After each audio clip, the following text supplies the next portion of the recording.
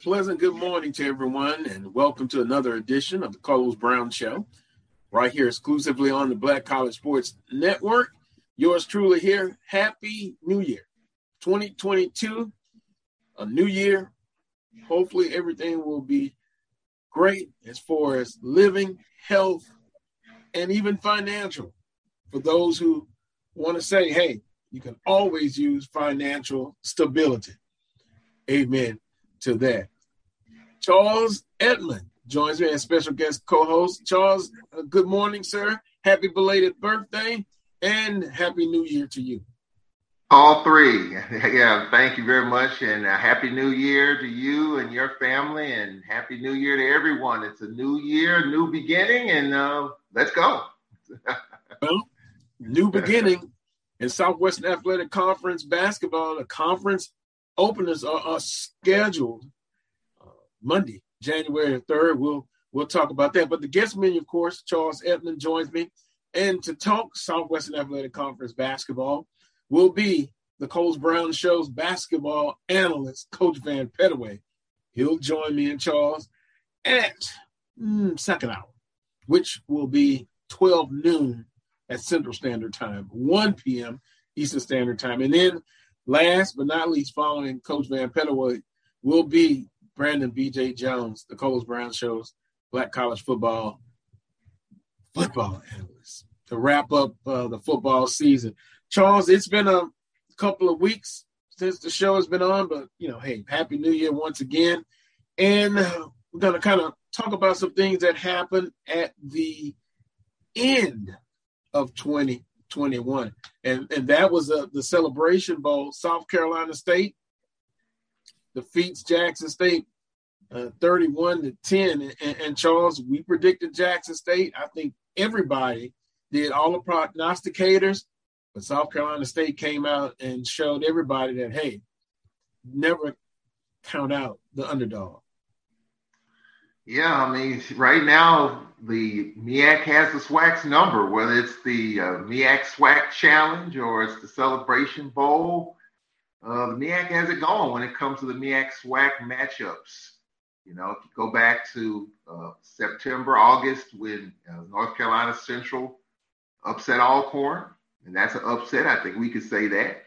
I think you could clearly say that based on the stats, based on the records, that South Carolina State upset Jackson State. I mean, I had Jackson. I thought their defense was going to be dominant like it has been all year, but their defense sprung a leak. Shedeur Sanders was pretty average. As a freshman quarterback, he was average. So, I mean, you add all that up. I think the bottom line is South Carolina State outplayed Jackson State in the game. And for Jackson State, I mean, I think Coach Sanders said it a few weeks, prior, even in the SWAC championship game. The offensive line needed some work. And I think that's something Jackson State's going to have to look at in the recruiting and the transfer portal, to try to get some more beef up front. Because clearly, I saw some of the game, and clearly up front, offensive line, defensive line, you see it was one-sided. And that's where games are won and lost. You just look at the college football playoffs yesterday. You see Alabama and Georgia, they were just dominant up front. And clearly that's where Jackson State has to improve. I think a lot of our teams could say the same thing. Well, I guess, and I was more so surprised, defensively. Offensive line for Jackson State, I know, speaking with Charles Bishop, a colleague, saying that they needed improvement there. But defensively, South Carolina State did enough to kind of keep that very aggressive defense, and they were able to go up top. It's no secret. Jackson State, because of that defensive line and the way their defense played all year, they played press coverage, a lot of man-on-man, and they come after you. And South Carolina State was able to take advantage up top, over the top, a couple of times to keep that defense at bay, and then they were able to mix in, a little bit of the running game, and that helps. Sometimes, as you stated, Charles, it's the attempts as much as how much yardage you get offensively running the football. And then I thought South Carolina State did a great job, Coach Pugh, in the game plan. They gave Shedeur Sanders different looks. A lot of times they show blitz, they drop back 8 in coverage. Then South Carolina State took advantage of some turnovers. Shedeur Sanders was 16 of 35 for 175, but 2 interceptions. So I know some would say he looked like a freshman in that ball game. But, hey, he had an outstanding season, and you have to remind yourself that he's, still a freshman. But I thought South Carolina State defensively, and they were very physical, and they were able to get it done. So a 21-point victory, the largest victory in the Celebration Bowl's short history for a team to win by 21 points. And the MEAC, once again, defeats the Southwestern Athletic Conference. Weird, very weird, but you have to give credit to the Mid-Eastern Athletic Conference. They keep getting it done. Yeah, I absolutely agree. And I think there are a lot of little factors with that. And I think the one thing that we cannot forget, and I know people might think it's an excuse, but the MEAC teams, whether it's, A&T when it was in the MEAC, or even if you look at South Carolina State, the MEAC representative has time to prepare for the Celebration Bowl. They have several weeks to get ready. So if you look at Jackson State, you look at their last 3 games: Southern, Alcorn, SWAC championship game. That's a lot. That's a lot of wear and tear. Those are big rivalry games, big games. And I'm not providing any excuse, but you cannot dismiss that factor. I hope so, Charles. I was just wondering. Some are watching and say that could be, sounds like an excuse, but go ahead, sir. It is. It's going to sound like an excuse, but I think it's a legitimate point. When you have time to prepare, when you're not playing, yes, you could get rusty, but you get healthy. And, trust me, that Southern game, Jackson State was down. They rallied back, against Alcorn. It was 10-10 at one point in the third quarter, a couple of big plays. And then you talked about it a few weeks ago with the SWAC championship game, a pick six, a special teams touchdown. That was a grind. So you have to look at it. And I'm not – congratulations, South Carolina State. There's no doubt about it. They outplayed Jackson State pretty much from start to finish. But you also have to look at the factors that are in there as well. If Jackson State or if Alcorn, whatever teams in the conference had the same amount of time, I would think there may be some different results so far in the early part of the Celebration Bowl series. But, hey, I'm giving South Carolina State a lot of credit. They played well. Jackson State did not. And so congratulations, South Carolina State. But I do think the downtime that South Carolina State had, the grind that Jackson State had, I think plays somewhat of a factor. And I think it wouldn't be right if you didn't at least put it out there to say that was a factor in the Celebration Bowl. Will it change? Probably not, because the MEAC probably won't have a MEAC championship game. That's probably not going to happen. So whoever represents the MEAC is going to have a lot of time to prepare. Meantime, if Jackson is in it, they're playing Alcorn in the championship game, whatever team, got 2 weeks to prepare for the championship, and then you got to get ready for celebration. So I just want to throw that out there, because clearly, we've been in it, and I know we wore down at times when we were in it, and clearly I thought Jackson State, they did the best that they could, but South Carolina State I thought was a step quicker. And you could just tell maybe the preparation time played maybe a bigger factor than we all want to believe. That's interesting because, the way it's formatted in the Southwestern Athletic Conference, that is going to be the normal way of doing it. The MEAC is going to have more downtime, but I think you just have to prepare. And let's just be honest, my humble opinion, we give credit to South Carolina State. Game plan coach Pugh and that staff did an outstanding job. They were fired up. They heard all of the talk. They heard all the prognosticators. They heard this loudmouth saying that Jackson State was going to win. Charles Ipman predicted Jackson State was going to win. They heard that, and they came out and said, look, hey, we're not going to buy into all that. We accept the underdog role, but guess what? We don't feel like we're the underdog. We're going to come out and take care of business. So, game planning and Jackson State to me was, you're talking 18, 21-year-old student athletes. they're very confident that they were going to come out and take care of business. And they didn't, Charles. Yeah, I agree with you. And then here's another point, too. When we talk about HBCU football, when you talk about the amount of coverage SWAC teams get versus the amount of coverage that MEAC teams get. And I don't know many people on the MEAC side of the fence, but I guarantee you there's a lot of talk about the SWAC. Unfortunately, there's not a lot of talk about the MEAC. So I think there is a chip on some of the MEAC teams in terms of not getting the love of the coverage. You know, you do it, Black College Sports Network, Sports Lab. They give the love to the MEAC, but clearly, I mean, let's be honest, a lot of the talk's about these SWAC teams. And so I think there's a lot of pride from the MEAC side in terms of getting that love and getting that coverage. And the opportunities, the SWAC MEAC Challenge, well, the Celebration Bowl, those are your two biggest SWAC MEAC games. Nationally televised, big time atmosphere. So those things, I think, play a factor in it as well, because the MEAC teams want to go out and prove and show that we are just as good as the SWAC. And I think the two times they can show it on a national stage is the MEAC SWAC Challenge and the Celebration Bowl. So I think that plays a factor in it as well. Yeah, SWAC MEAC Challenge. They've been more successful in that, and that's the beginning of the year. And you look at Grambling State, the only team in the Celebration Bowl and it was 10-9 against North Carolina Central. So only one victory. Bottom line is, got to do better.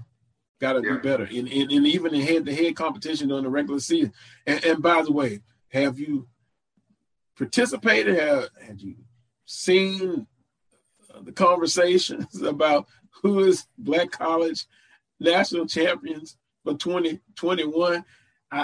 I just sit back and observe. I mean, that was interesting, you know. You want to comment on that? Well, I mean, I get it. You know, I get it, because if you want to be 1,000% brutally honest, your favorite phrase, brutally honest, if we're going to have the conversation of who's the best HBCU football team, you include, you know, all the NAIAs and the others. I get that, and that's just like the SWAC MEAC. I mean, it's almost the same type of thing in terms of the coverage, and I don't know if we'll ever get there. I think that's a conversation we'll have forever and a day, because if you really want to truly declare an HBCU champion, then you're going to have to include the other schools. So yes, that's a point well taken. It's a point that will never go away. Will we get any solutions for that? Probably not. You know, Tuskegee's been really good in football until this year. And you look at what they've done. They could compete, I think, with any team in the conference up until this year. They could probably have a say in it. But you know, I don't think anything's going to change. I think that's just a conversation. That's a dream that we'll have. Like, what if we can include some of these other teams? Yeah, I think we can have that conversation and we can put it on paper, but will it turn into reality? Most likely not. Usually the Celebration Bowl winner has been crowned Black College national champions. So I'll continue to leave that up to you all for discussion with that. Coach Dooley has completed his staff. We're going to talk about that as well. And I'm very familiar with the majority of that staff that's coming over from Prairie View, but they have Southern ties, coaching ties, played.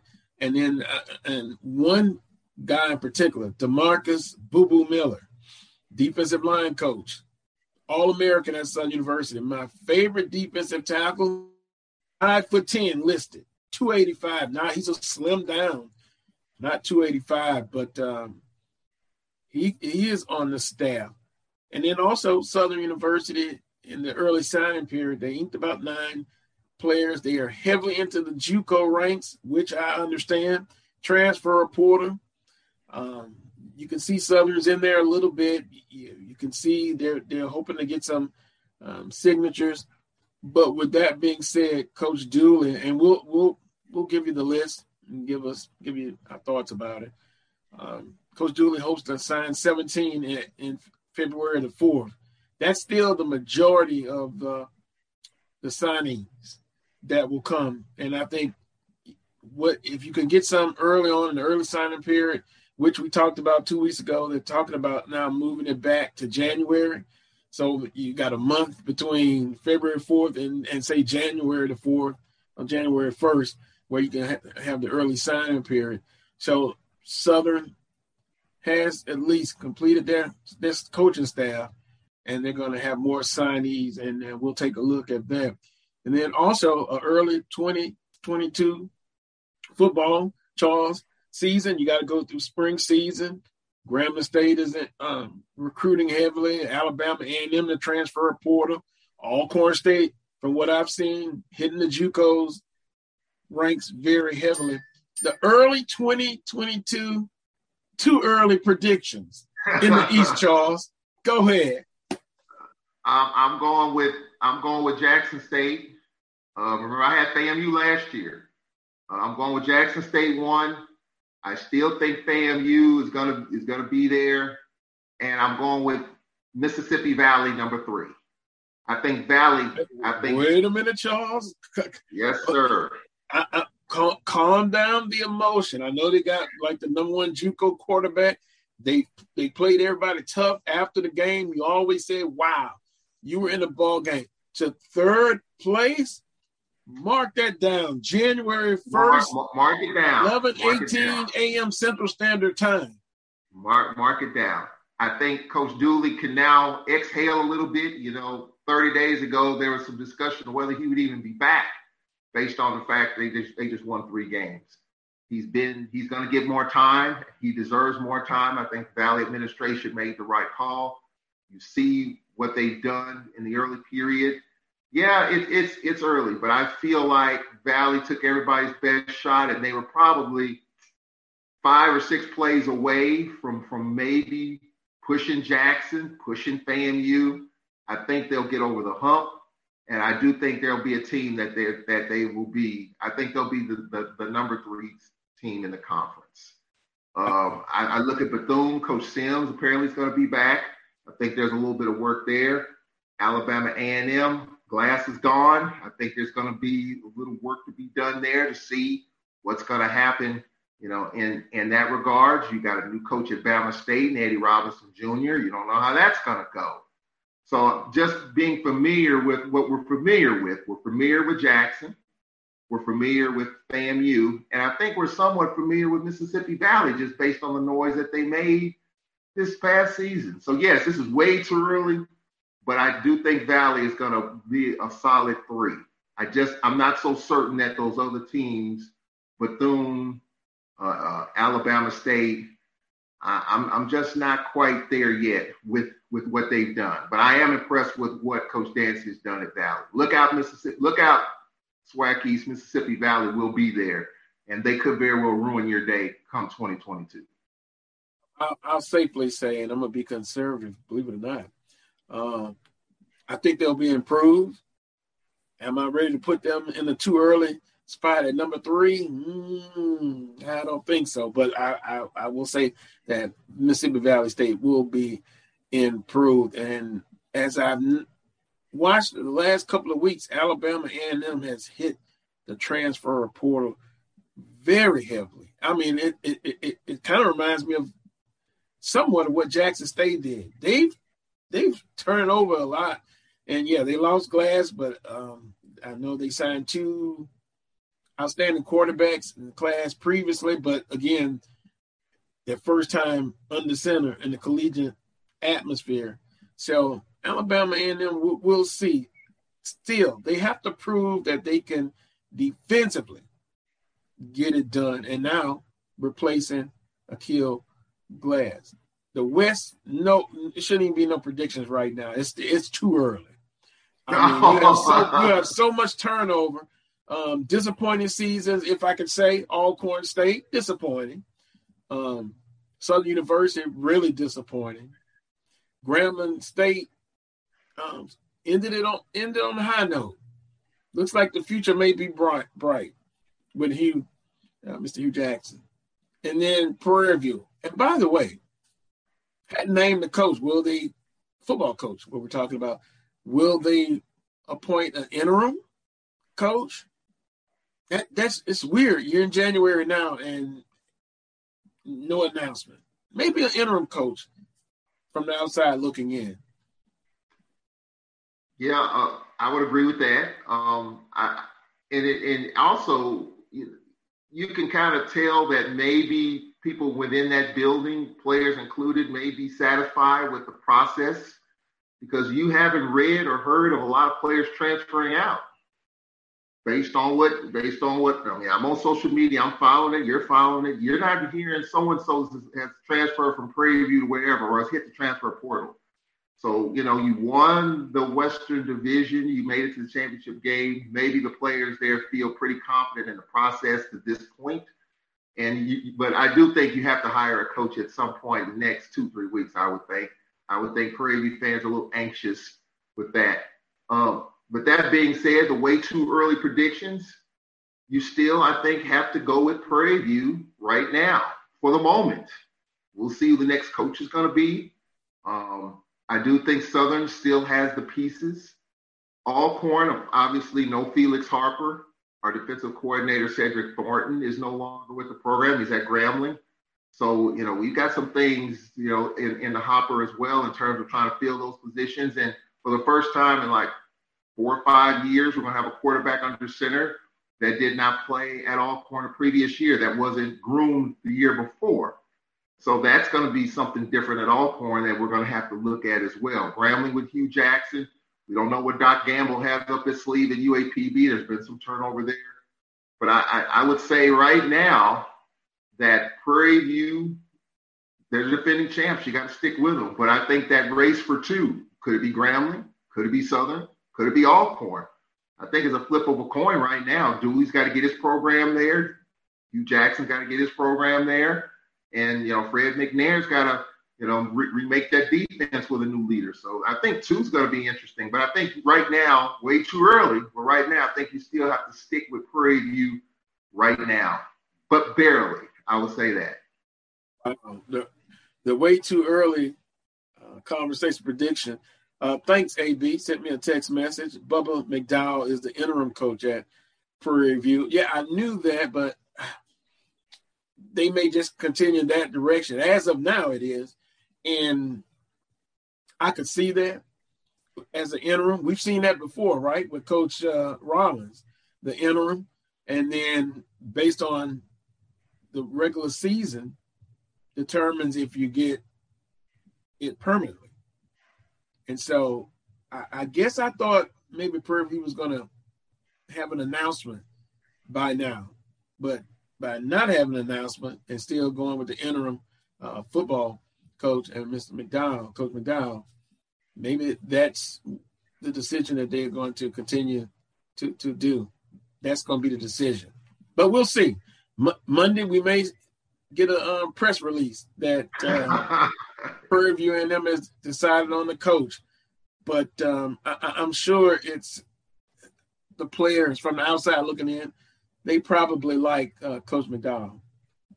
Exactly right, because players when they're ready to go, and they're gonna put it out there. It's gonna be reported. So you hadn't heard a lot of that. So my guess is, and again, your favorite phrase, the outside looking in. It seems like the players are pretty satisfied with the way things are going. But look, Dooley picked some of that Prairie View staff off a little bit. So there's gonna be some work to do there in terms of what's gonna happen at Prairie View. I mean, to me, you go with the defending champs until otherwise the data shows you otherwise. And so I'm going to go with Prairie View, but I tell you what, nipping on their heels, Dooley's got a pretty good program that inherited there. Is McDaniel going to be the quarterback? A couple of running backs not going to be there.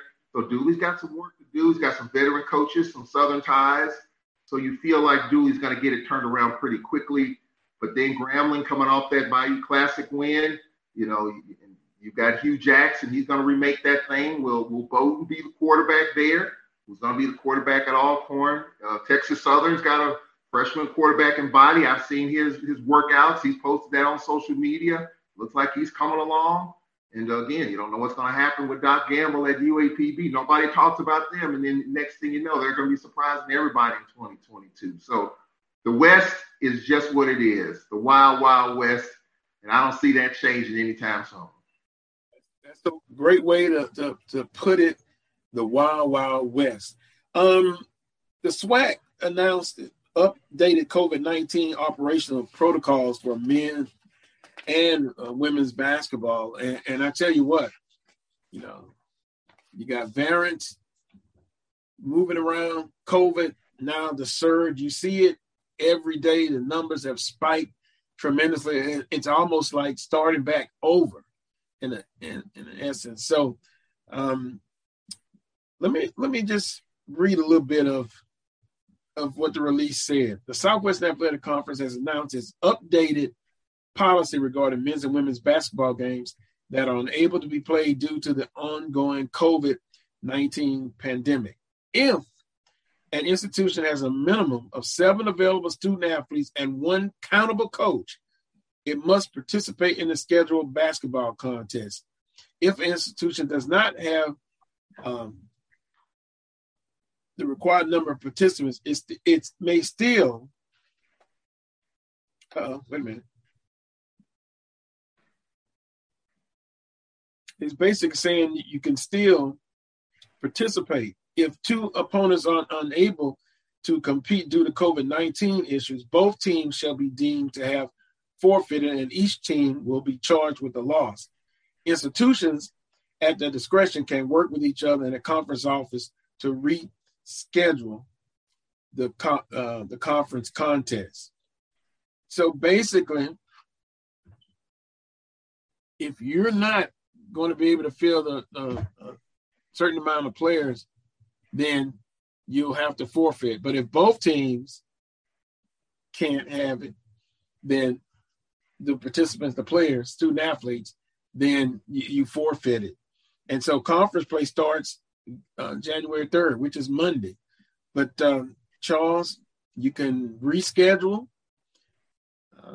Teams can work with each other to reschedule those games. But boy, you kind of hope that the protocols in place by each institution will help, because you can have both vaccinations and the booster, and you're still seeing breakthrough situations with people getting COVID. Yep. And I'm just looking at the schedules for both men and women, just before we went on. And you have a number of teams that hadn't played almost 2 weeks due to late non-conference cancellations. So that's worrisome, I'm sure, for some of those coaches like Texas Southern, Bethune, FAMU, Jackson State. Our Lady Braves had the last 2 games canceled. Our men, I was in Minnesota, pulling up in the parking garage 2.5 hours before tip-off the other day, and the parking attendant tells me the game has been canceled due to some cases from what he heard in our program. He said, you might want to check on it. And no sooner than I pulled up in the parking space, our coaches texted me and said the game was off.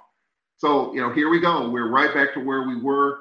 And, the commissioner said it at Football Media Day. He said, if there's a team that's got the cases in football, it'll be a forfeit.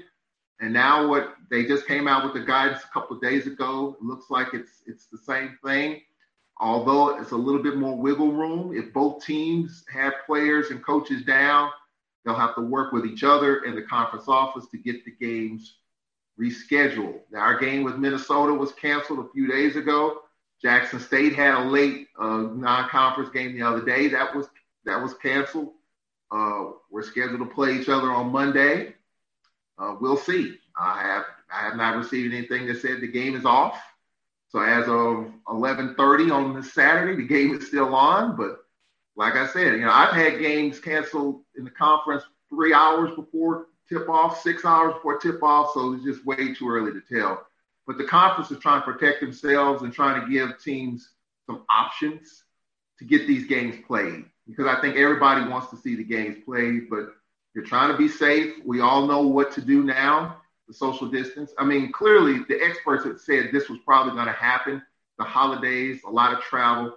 Look, I've been traveling across the region on these planes. These planes are packed. The airports are packed. people are traveling. I can tell you that right now. I mean, people don't care about, these other type of things. They're wearing their masks or doing whatever, but people are doing what they want to do. They want to travel. They want to fly. They're doing it. Because I've been on these planes and I'm getting tested and I'm okay for right now. So, but we're going to have to continue to do that if we're going to have these games played.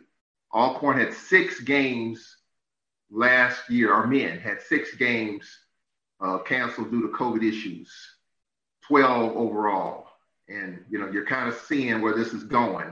So I think the conference is doing a good job in putting the stop sign up and say, hold up.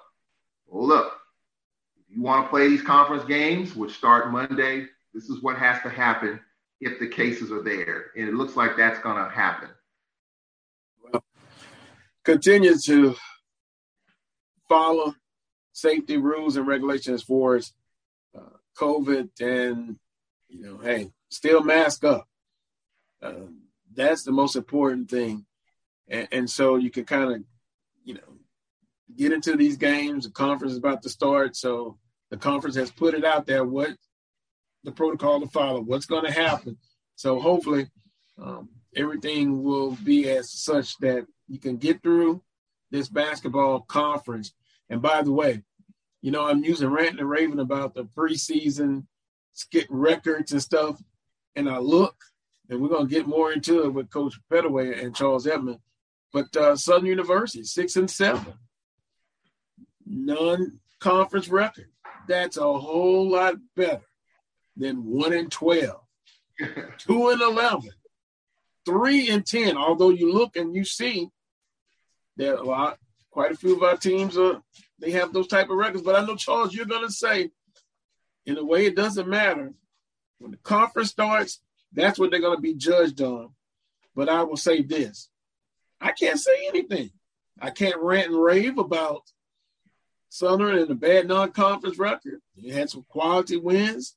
Kent State, Tulane, Tennessee State. Hey, I'm happy. Would I be even more happier if it was 13-0? Well, we know that wasn't going to happen. But 6 wins compared to 1 or 2 or 3. Hey, Southern University, best non-conference record. Well, I think right now people are ready for SWAC, but what we deal with in this 6-week period between mid-November and the end of December is that come March, when March Madness starts and you look at TV and you see where your SWAC team is going to be, either in Dayton or a 16 seed, and you're fussing about it, you're cussing about it, you can't, because that was determined already. Now, our commissioner's on the committee, on the NCAA committee, from my understanding, and so he might be able to lobby and legislate, but you have to win throughout the league. You have to do kind of what Southern did. If every team in the conference did what Southern did, that 6-7 or something like that, a couple of big wins, I think you could push for maybe a 14 or 13 or 12 seed, but there's no doubt. I mean, I got it right here. You got 2 teams that are winless. You got 3 teams with 1 win, 5 teams with 2 wins, 3 teams with 1 win, and Southern at 6-7. So and albeit, and I have to say it's tough because you got teams that only play 2 home games. A couple of teams had 2, a couple of teams maybe with 3 or 4 home games, and that's tough. But we all know why that's the case. The ADs are saying you got to bring in a certain amount of money through guarantees. But like Coach Sanders said, I'll go back to football. He's not big on playing these FBS games. I get it. But if Jackson if they continue to do what they've been doing, their last 3 home games, they drew over 50,000. Just think how much money they brought in the last 3 home games, including the SWAC championship game. They feel like they don't have to play the ULMs of the world. Or, they don't have to do that. Same for basketball. If we do that, then we won't have to go all over the country and get these guaranteed games. But that's not the case. That's not where we are right now. So therefore, you have some teams that haven't played a home game at all, like Alcorn. A couple of teams like that. And so as long as that takes place, then we're going to continue to be where we are in terms of either being a play-in opponent. I've been a part of that. I've been a part of a 16 seed and a 15 seed. It's tough. Now, we did have a 16 seed beat a 1 seed. That can happen. It has happened, but it's only happened once in the history of the tournament. So, right now, I mean, we're excited about the SWAC. I am. I'm anxious to see with Landon Bussey in year 2, anxious to see how they're going to do against Jackson State. I'm anxious to see how the conference is going to turn out. But come March, when we look at these brackets, we're going to be complaining. And I'm going to reference back to January 1 in this show. Like, hey, we got to do better in our conference. Well, and thus they have the ultimate struggle, decision. Do you try to help out the conference as a whole and play games that you have a better chance of winning as far as RPI and get the conference higher and higher ratings? Or do you don't worry about that and say the number one objective is we've got to bring in X amount of dollars? That's the choice that's before them. And some institutions, most, they take the latter. They've got to bring in a certain amount of money. We've talked about this till we're blue in the face about what needs to be done, what they should do. So it's no secret. But as long as you have director of athletics that insists that Alcorn, Southern, University of Arkansas Pine Bluff, you bring in X amount of dollars, play-in is basically where you're going to be at. In every blue moon, you may get a 15 seed or 14 seed, 12 seed, 13 seed. I mean, not on a consistent basis. That should be the goal. But then as a conference, everybody has to cut back on those money games and start playing those teams that are ranked maybe 75 to 125, specifically 75 to 100 or 75 to 150, and start having success. Kent State, Tulane, and then, Tennessee State, that's a comparable game. Those are Southern's, victories. So hopefully, as a conference, and when the leadership of the commissioner, they'll continue to evaluate and make a decision, not try to do both, but do one or the other. And then you can throw in, 2 or 3. We talked about it before, of those guarantee games. But I wouldn't hold my breath on it. Yeah, I also say, we talk about the ADs and their decision. I think a lot of it is on the ADs, but, the ADs have a boss too. And their bosses are the VP of Finance, they're the ones that are looking at the dollars and cents and what makes sense. So I think that's the other part of it too. I think the ADs, just my opinion, they want to help their coaches out because they look good as an athletic director. No one wants to see their basketball team 0-13 going into conference. But when your VP of Finance is telling you, look, this is what basketball spends, how are we going to make this money up? And, Texas Southern's a program, for example, that's pretty much self-sufficient when it comes to those guarantee games. That's why they're playing the Gonzagas of the world and the UCLAs of the world. They're bringing in tons of money. Johnny Jones and that staff's making pretty good coin. So that has to be paid for somehow. So you get that part of it. But I think Granger, the AD, he's played basketball at Texas Southern. He knows. I think he wants his teams to look good. And they played well during the regular season, the tournament, and even the first round, the NCAA and the play in the tournament. But also it has to be paid for as well. So I think there's a balance there. The ADs want their coaches to be successful, but then when the VP of Finance is looking at the dollars and cents and saying, look, you got to bring in $600,000. You got to do that by playing the Gonzagas and the Michigan States and the Dukes of the world. Yeah, you can sprinkle in the Tulanes. You can sprinkle in the quality mid-major games, but you're probably going to get those where you're not going to get a guarantee. You may get a lesser of or a home and home, which that's not what you're really looking for. You're looking to get a check. We got a check for playing Minnesota. That's a pretty good check. We got a check for playing Gonzaga. We got a check for playing Houston. Pretty big, probably 6 figures for those games, close to $90,000, $100,000 guarantees for those type of games. Houston, Gonzaga, Baylor, those schools can afford to give you that. So I think that's the other thing. I think the VPs of finance have probably as much of a say in that formula as much as the ADs do. Well, I'll ask the question again. If that money, well first of all, AD, who's listening, appreciate it, colleague here on the Black College Sports Network, he says number one objective should be to win the conference, then make money, then help conference rating. We should be playing more mid-majors. And I agree with that part, more mid-majors. Now, the money, those guarantees that you mentioned with Alcorn State, if 80% of that money is put back into basketball, that'd be one thing. But somehow I suspect that it goes in the general fund. And then after that, it's, it doesn't, that 80% of that guarantee doesn't make it to the basketball program. I'm sure it goes into the general fund and it's used accordingly to needs. But I would like to see, if you're going to play those games, and I'm still not in favor of playing 8 or 9 of them, 10 of them, or you on the road for the whole non-conference. My goodness, that sucks. But earmark whatever percentage for that program.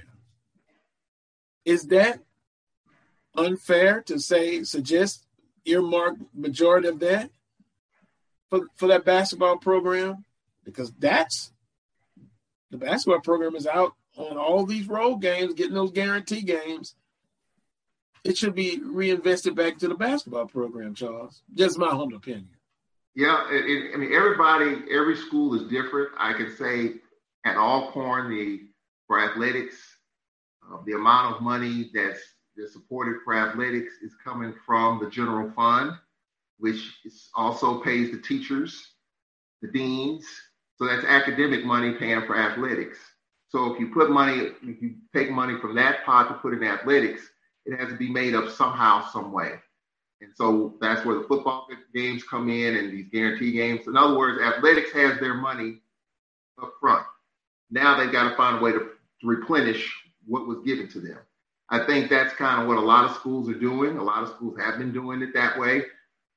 Maybe Texas Southern, because they're bringing in so much and they're making pretty good coin. I think they can probably shave a lot of it off and use it for their needs with the basketball program. But my guess is the way Alcorn is doing it is the way that a lot of schools are doing it. They may not be talking about it like we're talking about it, but the money has to come from somewhere for salaries, for scholarships.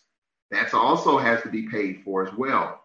So, the scholarships are what they are. You can waive the scholarship to the student athlete, as it's been explained to me, but you can't waive it. You can waive it for the student athlete, but you can't waive it to the university. They still have to collect on that scholarship. LSU pays $6 million in football scholarships from their foundation to get their kids in school. We don't talk about it that much here, but that's just that's a much bigger picture. But it's the same concept. That has to be paid for somehow. So when the money's spent here, it has to be made back on the other end. So I understand that point of it, Carlos, but when you're using academic money to pay for athletics, it has to come back. Now, if you have athletic money to pay for athletics, it may come back, it may not. So I think that's kind of the difference there.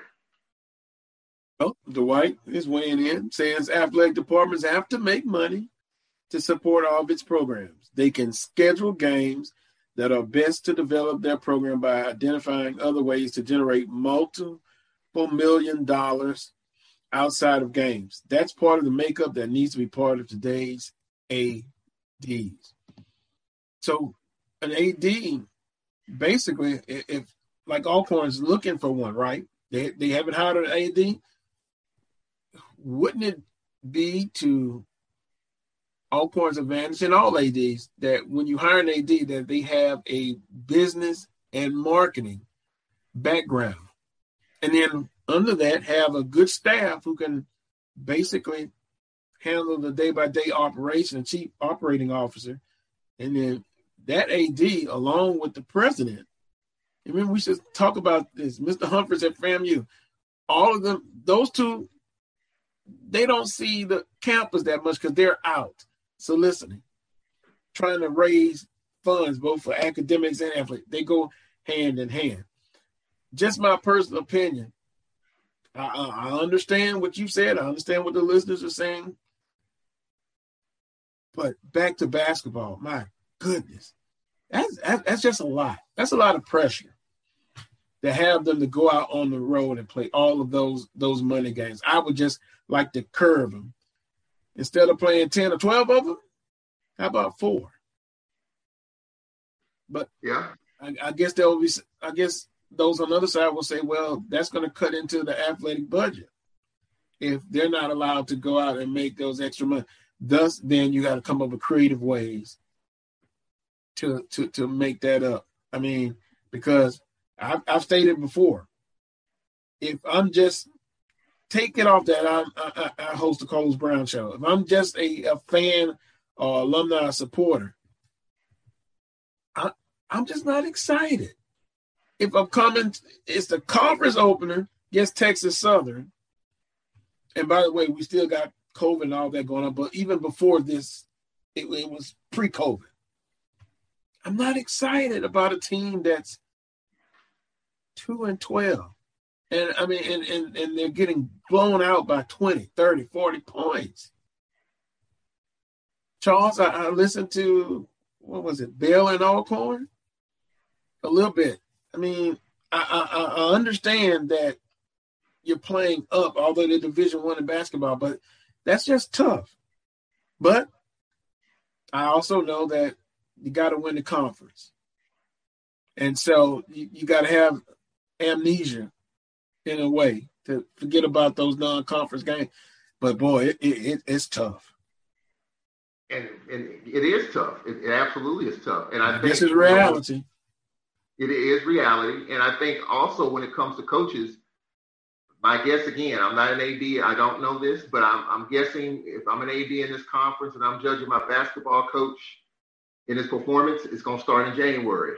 Because I understand and I'm putting him in a very tough situation to have him go out and play all these games and the record being what it is in non-conference. But they turn around and go 15-3 in the SWAC and win the regular season and win the tournament. You go to the NCAA tournament, then it's all good again. I mean, because I think our fans don't pick up SWAC basketball until SWAC season starts, which is Monday. There's talk on social media about, what we did or didn't do. Nice wins by Texas Southern, nice wins by Southern. We beat Milwaukee. That got some play. So that generates a little bit of a buzz for the moment. But the real action, and I hate to say it, but this is just reality. If we're going to have a conversation, let's have it. The real action starts Monday night. And that's when coaches are earning money, starting Monday night. If you go 3-15 in the conference, it's going to be tough. That even though you did what you were told to do and bring in $700,000 in guaranteed money from November through December, you go 3-15 in the conference, you're behind the 8 ball. And it's unfortunate. It's unfortunate. That's about the best way I can come up with. It's unfortunate. But I think our fans understand it, and they're going to rally and support whatever team wins the SWAC tournament and go to the NCAA tournament, and we go from there. But I do think, playing the mid-major teams is great. Playing the Stephen F's, the Tulanes, the Southeastern Louisianas of the world. They're great. Excellent. You got Tennessee State and others. But again, how much money you're getting from those type of games. Tulane will give you a decent guarantee, but Tulane's not going to give you what Baylor's going to give you. If Baylor's going to pay you $100,000 and pay for travel, you're going to take that because there's no money coming out of your budget for that. Tulane, they'll give you a smaller guarantee, but you got to pay more into it in your transportation costs and other costs. So that's the other decision you have to make. And Tulane's just 3 hours from Alcorn's campus, so you can absorb that because it's just a short trip. So these are decisions that are being looked at. I can guarantee you that. But when your boss, your AD says This is the figure, 650,000. I don't care who you play. You can play Duke, North Carolina, Gonzaga, Baylor, Houston. You play those 5 games, that's close to $650,000 in guarantee. You can play those 5 teams and cover your whole, cover the goal that you've been given. But do coaches want to do that? No. I think they'll play 2 or 3, but then they'll play the Eastern Kentuckys, the Western Kentuckys of the world, and try to get a couple of home games, a home and home if you can, because I think that's important too. You want to play at home. You also want to taste victory. We played down. And that's been successful because coaches want to just at least have their team taste the victory. Let's see what a victory feels like. And then you can springboard from there. So I've seen all kinds of different ways, Carlos, and I don't know if it's going to change, especially when we're all kind of thinking differently. And until we get together as a conference and say, look, we got to play just a handful of these games to help our RPI and to avoid the play-in, I don't see it changing. I just don't. I mean, maybe I'm wrong. I love this conference. I want to see it at the best that it could be. But in basketball, I don't see that changing, especially with the amount of money these teams are paying for guarantees these days. Well, let's look at it this way. We've had the discussion about football and on social media, privately. What was the question? Don't you want to be better than just SWAC wins? You remember that discussion as far as football, and then that leads into playing against, FCS. Some of our alumni and followers, they see no value in playing the Southeastern or those schools. But I'll ask the question: don't you want to win outside of the conference and consistently win? And to do that, then maybe you're going to have to compromise again. Meet halfway. Not saying get rid of all of those guarantee games, but let's cut them back some. Because again, and Coach Pettaway is coming up in a few minutes. I'll ask him. He's talked about it. You got to be on the same level, both academically and athletics. ADs, you mentioned about, they have bosses. So why not sit down and say, look, at each institution, let's put some balance to this. Let's compromise and not play 12, 13 games on the road. What does that do for the student athletes? And then again, I ask the question, don't you want to win consistently outside the conference? That's not going to really happen. Every now and then you're going to beat a Power 5 school. But mid-majors, you can have some success. I remember when Coach Banks was the basketball coach at Southern University, and it was an article, up-and-coming mid-majors. They mentioned Southern University. Now, of course, you got Coach Woods, and by the way, I'm going to have him on next Saturday to talk about the Southern University men's basketball program. But we meaning followers, supporters of the conference, we got to get that conference rating up. We got to. And you know what has to be done. It's just a matter of doing it. Now, will ADs and vice presidents, chancellors, presidents, will they be willing to give up some of those guarantee games? Probably not as of this moment. But is that something you got to consider? And do you want to win outside the conference? Or is it just winning conference games? That's most important to get to the big dance. I think you can do both. Yeah, you can. There's no doubt that you can. It's like, what are you willing to give up to get what you want? Because clearly to have it all, that means you have to give up a whole lot to get all of that. So just in the sense of basketball, all right, so you've got 3 or 4, some teams, 5 assistant coaches that have to be paid for, right? You always talk about the assistant coaches, Carlos, right? You always want to take care of your assistant coaches. Texas Southern probably, and I'm using them because they have a pretty deep bench. Those spots have to be paid for, and they're well paid. So how are you going to pay for that? Well, if you go out and play the Gonzagas and the Michigan States, that's going to help you pay for that. You know, Johnny Jones makes a pretty good coin. You got to pay for that. And I think Texas Southern is just a different example. But if you look at other schools in the conference, yeah, if you want to bring in less, that's fine. But that means that you're probably going to have to do with less. That means maybe one less coach. That may be a couple of less scholarships. But yet, you still have to win. So where's that balance? Is that balance or that out of balance? So in order to get something, you got to give up something. So what are you willing to give up to get what you want? Because it don't always equate. So I think that's the other thing too. I mean, give up about 4 or 5 of those guarantee games. Okay, so that's about $400,000 that you're willing to give up. So if you're looking at elevating your program with a deep bench with a bunch of assistants, video assistant, and others, if you want to give that up, that's fine. If you want to give up that $400,000, but that means that you might have to give up a coach. That means you might have to give up some other stuff. I mean, it's just, I think that's kind of where that is when it comes to basketball, because we're not packing our arenas in conference, Carlos. First of all, we don't have but about 9 games to begin with. Some schools don't have any home games until conference. We're not getting the non-conference games at home. That helps a little bit. But even the non-conference games, we're not drawing that well. I mean, I hate to say this, it's painful because I love this conference, but it's just reality. You know, we'll pack the rival games. Prairie View, Texas Southern is going to be packed. Alcorn Jackson's going to probably be packed.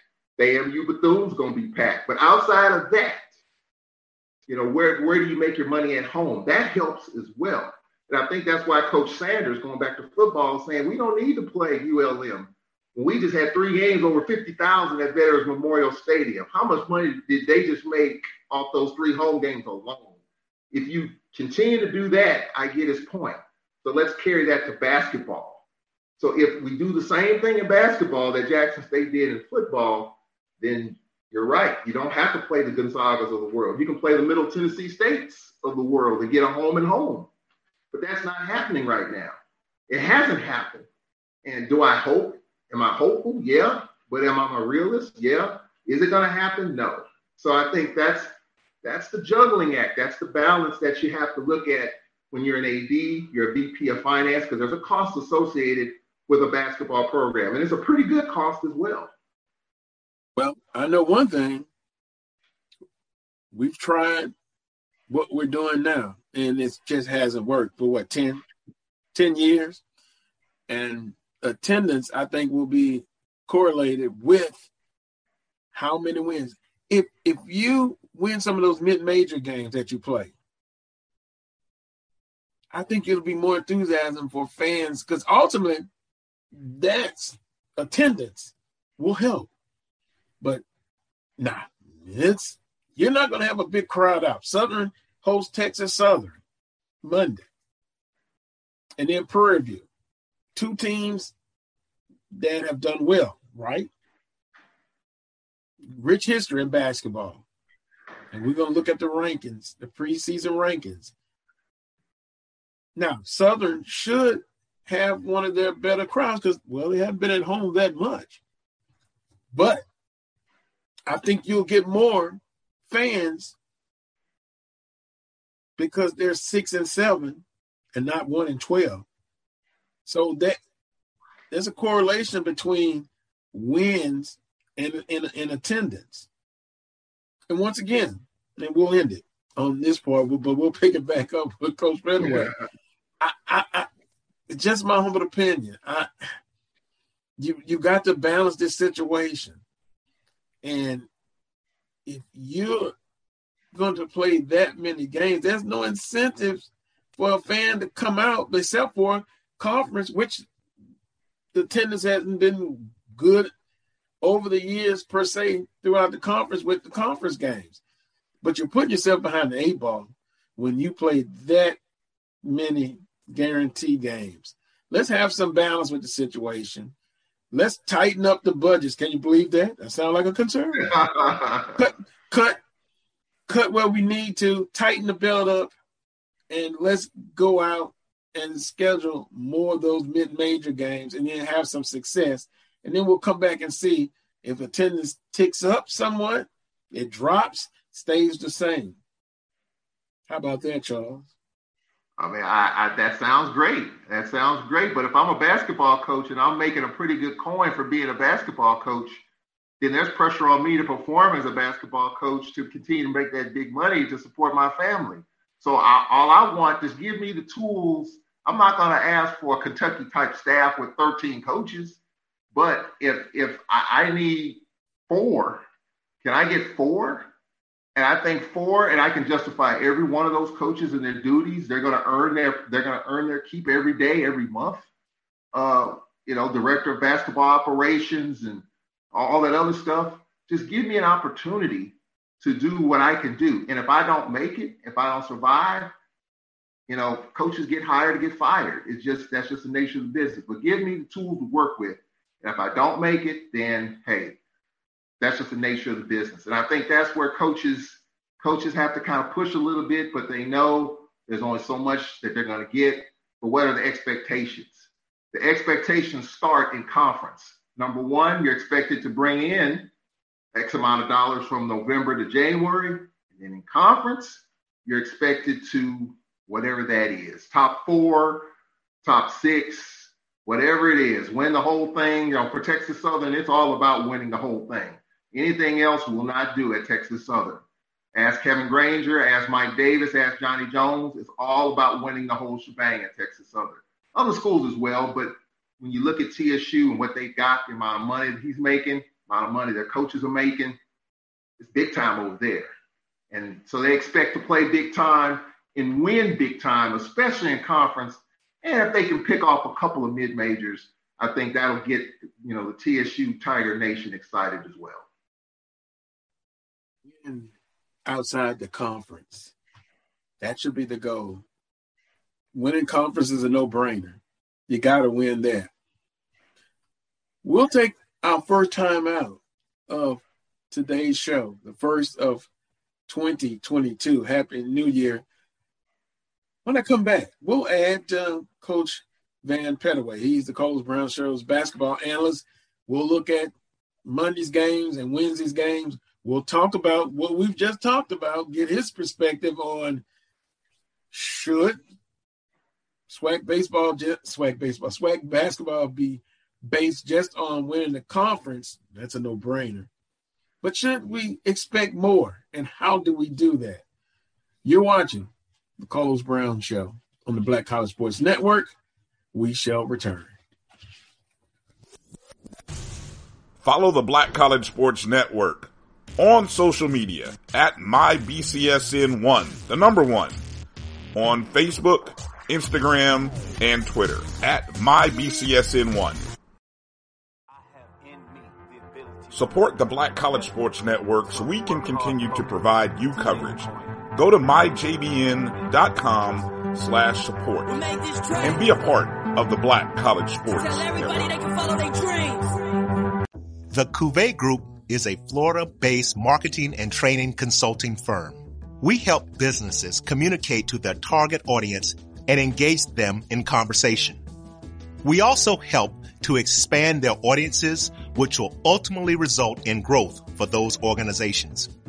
In addition to being a certified constant contact specialist, my colleagues and I are also certified in John Maxwell Leadership Principles. We use these proven principles to conduct workshops, training, and private coaching sessions for individuals and companies looking to take things to the next level. Contact us to schedule a free consultation. Issues today, don't delay, call Cuvée. This is Ryan Fulford. A.D. Drew and I are co-hosts of the BCSN Sports Wrap. We talk about all things related to HBCU athletics. From the games, teams, coaches, and fan interest stories, we cover it all. You can find our shows on Facebook at BCSN Sports Wrap, YouTube at MyJBN Online, and everywhere you listen to podcasts like Anchor, Spotify, Google, and Apple Podcasts. You can also find the show on the Jericho Broadcast Network's app. Make sure to download. We look forward to you joining the conversation and being a part of the show. Follow the Black College Sports Network on social media at MyBCSN1, the number 1, on Facebook, Instagram, and Twitter at MyBCSN1. It's never too early to plant the seed, to share the tradition, and instill a sense of pride in your HBCU with your little ones. HBCU Pride and Joy Children's Boutique helps you share your school spirit with a wide selection of adorable kids apparel and accessories officially licensed from your favorite HBCU. Visit hbcupridejoy.com and follow us on all social media at HBCU Pride Joy on Facebook and Twitter. We are back. For the first time in 62 years, the Florida Memorial Lions will hit the gridiron, and their home games will be streamed by the Black College Sports Network at www.fmuathletics.com, www.mybcsn.net, and on the MyBCSN app, available on Google Play and the Apple App Store.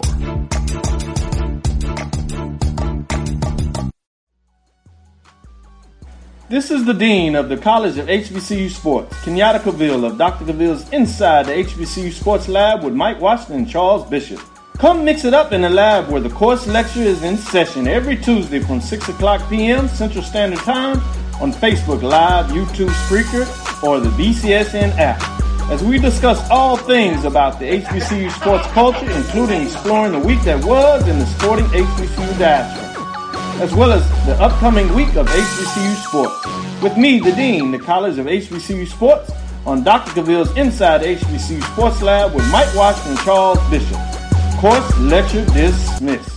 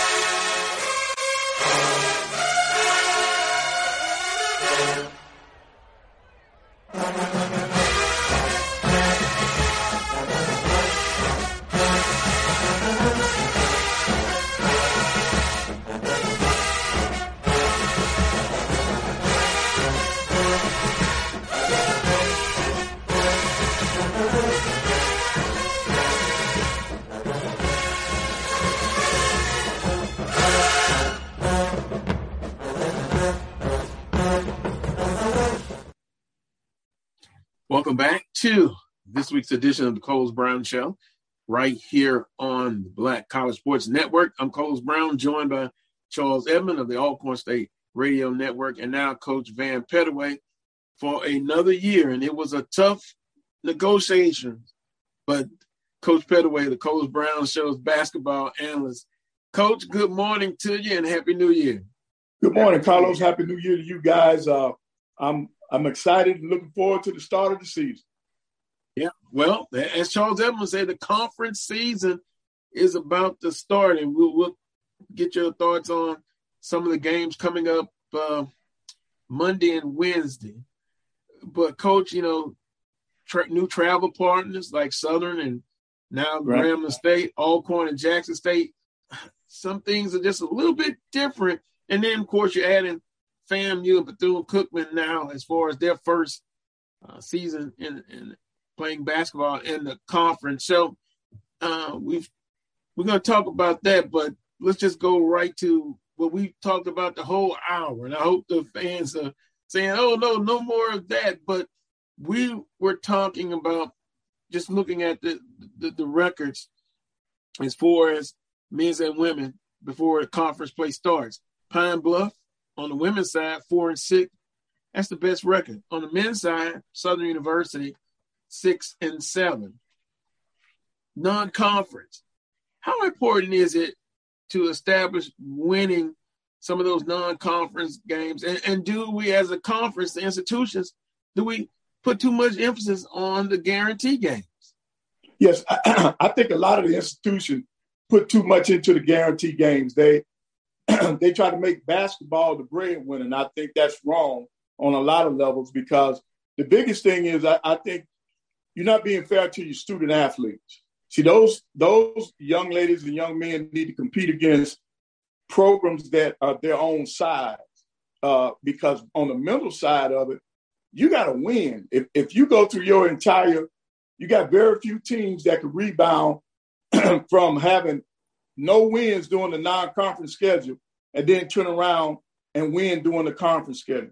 When you look back on the records, there are some teams that are veteran teams that can pull that off. But if you got a young team or you got a new team and you're not used to that, continuity is not there because those kids have not experienced winning, then I think you're going to have a problem. And so to me, it was always, when I put the schedule together, I tried to make sure that we had a couple of home games in there, or if I played a game on the road, it was against a team that was similar to us, where we had a chance of winning at their place. But when you go to some of these places for these guaranteed games, you guaranteed to just walk out of there with the check and that's it. And a lot of times you get your kids demoralized. You got to have something positive for those kids to look forward to or to experience in order for them to have a good season. I'm a firm believer in that. When you were at Alabama A&M, how important was it to sit down with the director of athletics and then his boss, which I guess would be the president? How involved were they with putting the schedule together? I know, the budget and all of that, but how involved were they as far as putting the schedule? And did they demand that you bring in X amount of dollars? Right. They gave me a sum. They gave us a dollar amount that I agreed to, that I could deal with, because back during that time, it wasn't a very big amount. When they only ask you to bring in 150 to 200,000, you can get that in a couple of games. But I had it in my contract that I controlled my schedule. So our athletic director, he could make suggestions, but I had the final say-so on it. And I had some good ADs. They did not overstep. They allowed me to schedule the way I needed to schedule. So the only time that I really went above board is when we decided to redo Elmore, put the new seats in. I think we played over like 8 or 9 guarantee games that year because that president allowed us to use the money for that specific purpose. So he told me not to worry about my record as long as I was bringing money in like that to help the university. And when we redid the Elmore, all that money that we got that year, it went toward that project. So when you have a president or an administration and you're on the same page, then you can get things done. But unfortunately for that president, he didn't last but another year after that. But we did get the work done, which was needed a long time ago. So I think there has to be a collaboration between the administration and the basketball staff, or all athletic staff, in order to use some of that money to enhance your program. I'm not saying take it all, but you got to have some going back in the program to help maintain the program or either move it to the next level. Sounds like general fund, if not, but reinvest back into that program. Right. Charles, I'm sure you're chomping at the bit to ask Coach Pettaway a question. No, I mean, what he's saying is kind of what we talked about last hour, but it's just maybe a different way. Okay, so for the money that they got for the guarantees went to improve the Elmore gym. But for other programs, it could be to bolster their staff. Like, like I said, there's some SWAC programs that have 5 or 6 assistant coaches. Some SWAC programs have, renovated offices that they're improving. That money's got to come from somewhere. So I think it's just different. We're saying the same thing, I think, but it's just different way of spending the money. So I think what Coach Pettaway said is right on point. You want to invest in the program, but then at the same time, if there's no pressure for him to win, like he talked about, then you're just getting a bunch of checks to pay for that project. So that's the other part of it too. And I think back during those times, the pressure might not have been as great, but these coaches are making a lot more money now than they were when Coach Pettaway was coaching. Yep. A lot more. I mean, $150,000, in guarantee money. That's a Baylor and a Middle Tennessee State. I mean, I think every coach in the league would love that if that's all they had to bring in. That's 1.5. That's a mid-major and a major, and that's it. That's all you got to bring in. Right. That's not the case now. Salaries have gone up. You have more assistant coaches on the sideline. Their salaries have to be paid for. So I get what Coach Pettaway is saying, but I think it's a different time because coaches are under pressure to win, like we talked about in the last hour. Give me just some of the tools I need to win. And if I don't, then, hey, I'll move on, or the university is going to move on from me. But give me the basic tools. I need 4 assistant coaches. I think 4 is a basic borderline number. I think some schools don't even have that in this league, 4. Some might have only 3. Some might only have 2. But just give me some basic tools. And if I don't win, hey, so be it. But I just need something to help me do the best that I can to win. And I think that's kind of where this battle comes in a little bit between the coach and administration, because you do want to win. Because if you don't win, you're not going to be around. That's just the way it works. Right. And Charles, to piggyback on that, if my salary was tied into me playing guarantee games, I'd be playing a bunch of guarantee games every year. But see, it's not. And you know what? I'm serious. And the MEAC started that years ago. Years ago in the MEAC, that's the reason why those coaches' salaries were so high, because the administrations in the MEAC, they were putting that incentive in their contract. You can get more. Your payment will be more if you're bringing in more money. So they use guaranteed money to help subsidize salaries. We've never done that. Okay, during my tenure at Alabama A&M, I never had a full staff. I never had all my scholarships. But I was still expected to win. I was still expected to go out and play guarantee games. And that minimum of $150,000, that's where I started. Now, when I left A&M, they moved it up. It was up over $300,000 that I had to bring in. So Charles is right. At $150,000, I made that with ease. It was easy to make that. That's why I always played 2 or 3 home games, because I didn't have to spend all that time on the road for guarantee games. Because what they asked for at the time was a minimal amount, and I was able to get that with a couple of games. But as they raised the amount of money that we had to bring in, now you got to play more games. You got to play bigger games. That takes you away from those mid-major games. Now you got to play more Power 5 teams to get that. And then back then, we as coaches in the SWAC, we knew what conferences not to mess with. Like Conference USA, that was one of the lowest paying conferences out there. So you wouldn't pick them first.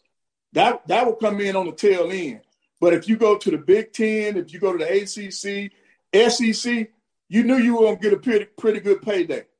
But some of the other conferences, Conference USA office had to get involved to help their RPI to get more home games. They started putting money out there so that their institutions could pay more bigger game guarantees. So, it was a lot involved in putting together a schedule, a lot of behind the scenes stuff. And, my president and I, we had the understanding that I didn't have to worry about my record.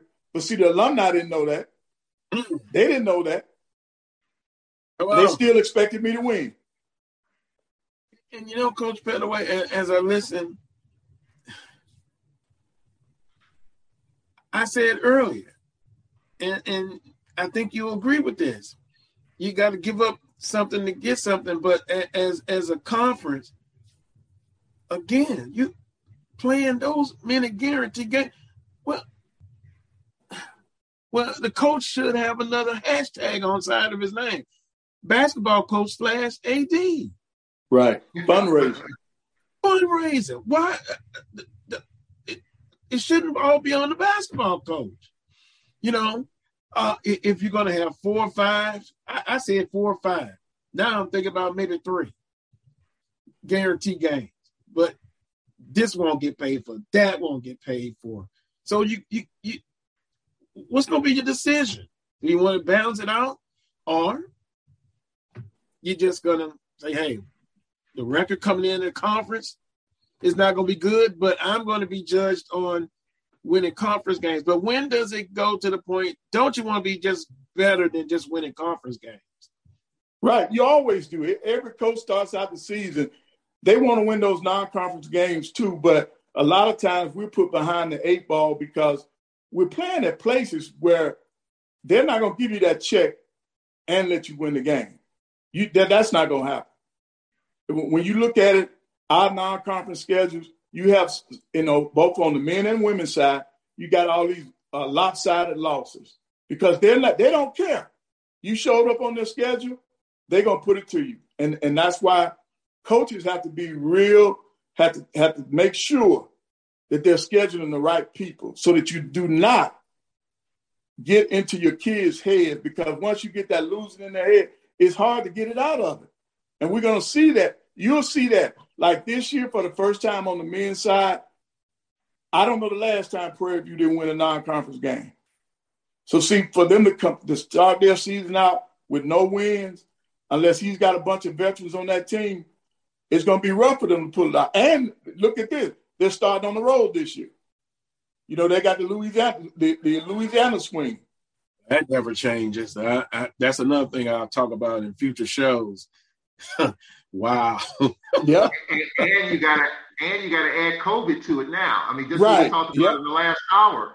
You got 3 or 4 teams that hadn't played in almost 2 weeks because of cancellations, COVID cases within their program or the other team's program. You got Texas Southern had the last 2 games canceled. Bethune has had their last game canceled. FAMU's had the last 2 games canceled. Jackson State's had the last 2 games canceled. Our last game with Minnesota was canceled. It was on our end, but still, you want to play at least a few days before conference to keep the continuity. You don't want to go 2 weeks, almost 3 weeks without playing. So I'm kind of concerned in terms of what type of play we're going to see at conference for the first couple of weeks of the season, because teams are rusty. Teams are out of rhythm, out of sync, because they're used to playing every 3 or 4 days. Some hadn't played for 14 days. So I think that's something you got to keep. I'm sure Coach Pettaway knows this. You got to keep the continuity going. And with COVID and continuity don't add up. And I think that's what we're looking at right now. Yeah, the 2 seeds are going against each other. Yeah. Well, and guys, Pine Bluff, 4-6. They got an outstanding player on the women's side. That's a young lady that normally will go to one of those top tier Division I schools. You look at FAMU. I'm just kind of looking at the overall on the women's side. 0-11. They're on 11-game losing streak. Southern 2-9. But when we look, if we go back and see how they picked the basketball predicted order finish, Jackson State 1, Alabama State 2, Southern 3, Alabama A&M 4. And if you look at the non-conference record, Jackson State 2-6, Alabama State 2-8. You get the drift. So they're coming in, add COVID in. Now they've got to hit the ground running in conference play. And Coach Pettaway and Charles, remember last year, Alabama State, because of COVID, they didn't play a non-conference schedule. Yes, right. And the women came out and did very well. Coach Pettaway and Charles, how do you see, with all of these other X factors, and we kind of saw the predicted order finish, how important is it to get off to a good start in conference play Monday? I think it's very important because you don't know what the future is going to hold. So you don't know how many of the games you're going to, because of COVID, you're not going to be able to play. So this opening weekend where everybody's healthy, when I say health, I'm talking about free of the virus, you need to win because you don't know what's going to happen down the road. Because the way our schedule is, there's not going to be very much room to make up games because of us, the way we play Saturday, Mondays. There's not going to be very much room for our teams to make up games. So the games that are on the schedule, you want to try to be able to play them as their schedule, because the future is not promised with this COVID out there.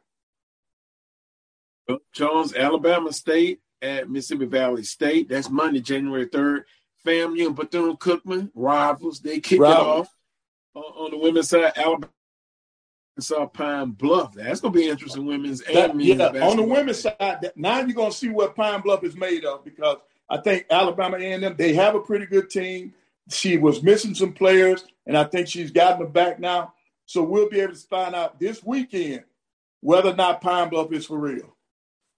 Charles, Alcorn State at Jackson State, both women and men, Prairie View, A&M, and Grambling State, and Texas Southern at Southern. So, Charles, on the women's side, Alcorn goes up against the preseason number 1 team. That's right. And so, by us not playing the last game against Texas, actually the last 2 games that were canceled, UNO at home, and that was a rare home game. We only had 3 home games, but they were quality home games, Southeast Louisiana, UNO. And those are teams that we could probably beat at home to give, like Coach Pettaway said, a little bit of confidence, because you do want to taste a victory. I mean, I do get why we do play down when we get these home games, because you do want to feel like what it is to win a game. You don't want to go 0-13 in conference. I get it. And so, that's another conversation, but you do want to taste victory. But we do open up against Jackson State on Monday. And Jackson State, I believe, has not played in a while. I think they loaded their schedule up with some tough games, but then they backed off later in December so they can get themselves ready for conference. So I think that, that's another way of looking at it. And, let's see if with Amisha Williams and company, let's see if it works out for them. And then, Carlos, you talk about a quality schedule.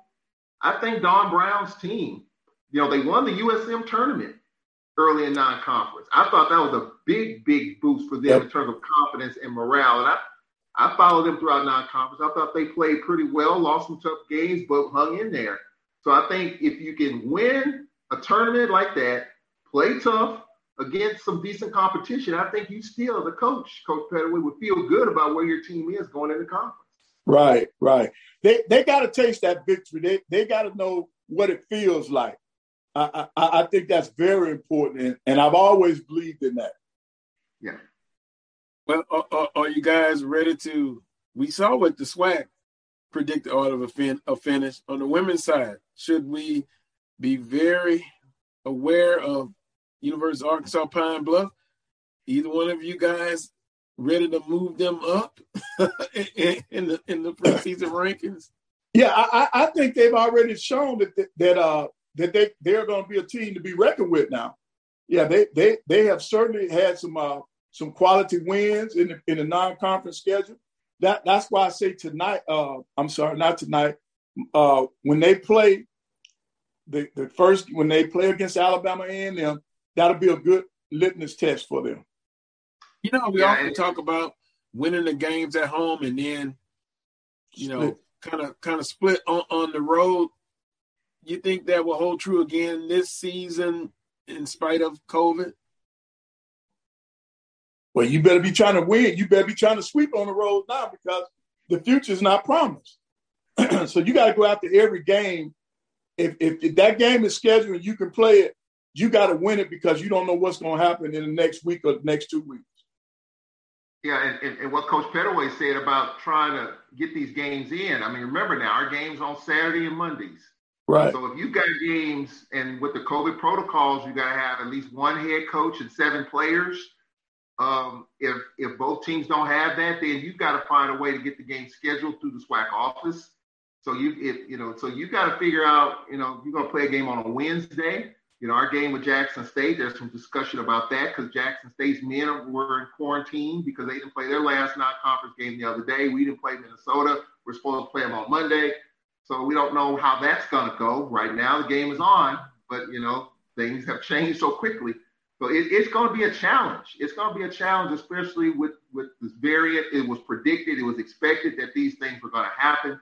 And the conference trying to get ahead of it as best as they can.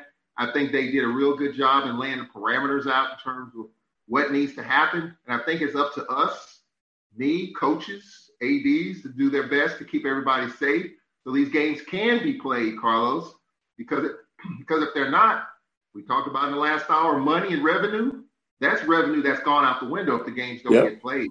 So I think that, this is the second year we're dealing with this. It looks like we're at the same point as we were 12 months ago. And so I think we know what to do. We know what we need to do to make this happen. So let's see if we can make it happen. We'll see Monday how many of these games get played. And I think when you look around the country, when you see at the major conferences the number of games that have been canceled or postponed because of the virus, now those programs theoretically they've got more resources to use for COVID, and if their players are still coming up with it, that it's gonna affect the SWAC. So that's why a game that's scheduled is so important now to win it, because you don't know when you're gonna get to the next one, and it may not be because of you; it could be because of your opponent. And then another thing, quickly, Carlos, Houston, Final Four team last year in the American Conference. The other day, they were scheduled to play Cincinnati. They had cases in their program. The game has been forfeit to Cincinnati.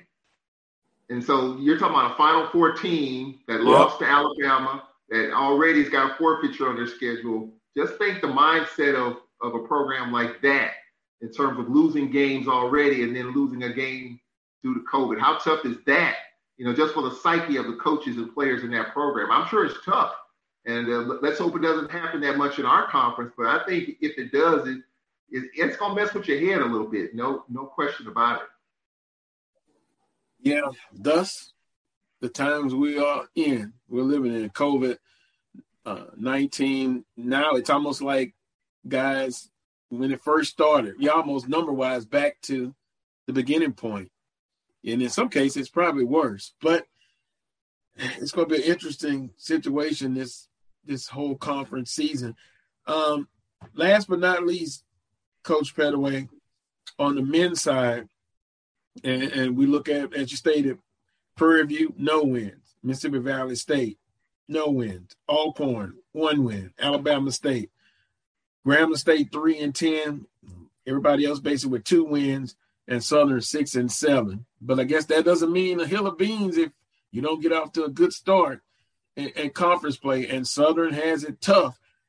Look, Prairie View, although no wins, Texas Southern 2, still a formidable opponents.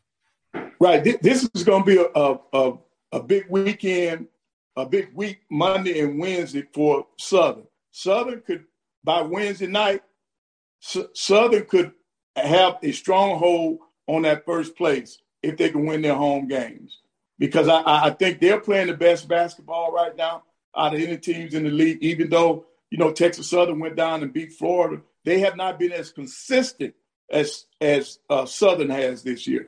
So I'm really looking forward to those 2 games.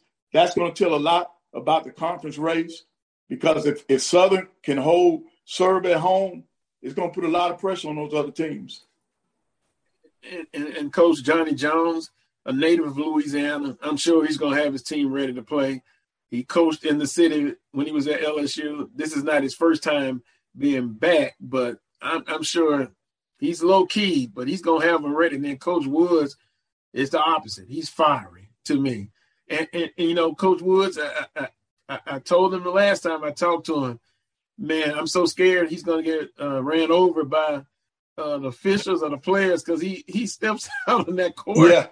Yeah, he's into the game, man. He better watch himself. He's not 22 years old anymore. Right.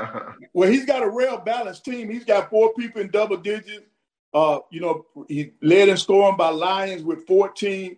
But, to have that kind of balance, he almost has 5 people in double digits. So that means that they're distributing the basketball, they're spreading the wealth.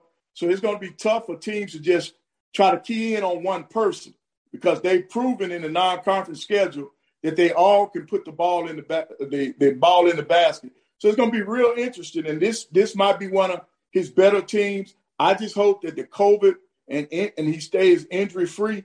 I think we may see a good Southern team. Yeah. And Charles and Coach Pettaway, if I'm not mistaken, last year, I don't believe Southern had anybody in the starting 5 that averaged double figures. Now, they did. So I think they got better talent. A couple of transfers in, one being from Lions from North Carolina A&T, but seeing them against Kentucky, Southern just has better talent. Right. Than last year. And so now the continuity and the chemistry is what they're building on. Right. And Sadler's back playing well. So I think that's been a big key. Like I said, injuries and COVID, to me, that's the only thing that's going to slow them up. It's going to be Prairie View, Texas Southern, still going to be tough opponents. Jackson State, all to me the most physical, along with Prairie View, physical teams in the conference. Man, it's like a football. I want to say it's a football mentality, and the basketball game breaks out. Jackson State is just physical. I mean, right. And then Bethune-Cookman got a chance to see them.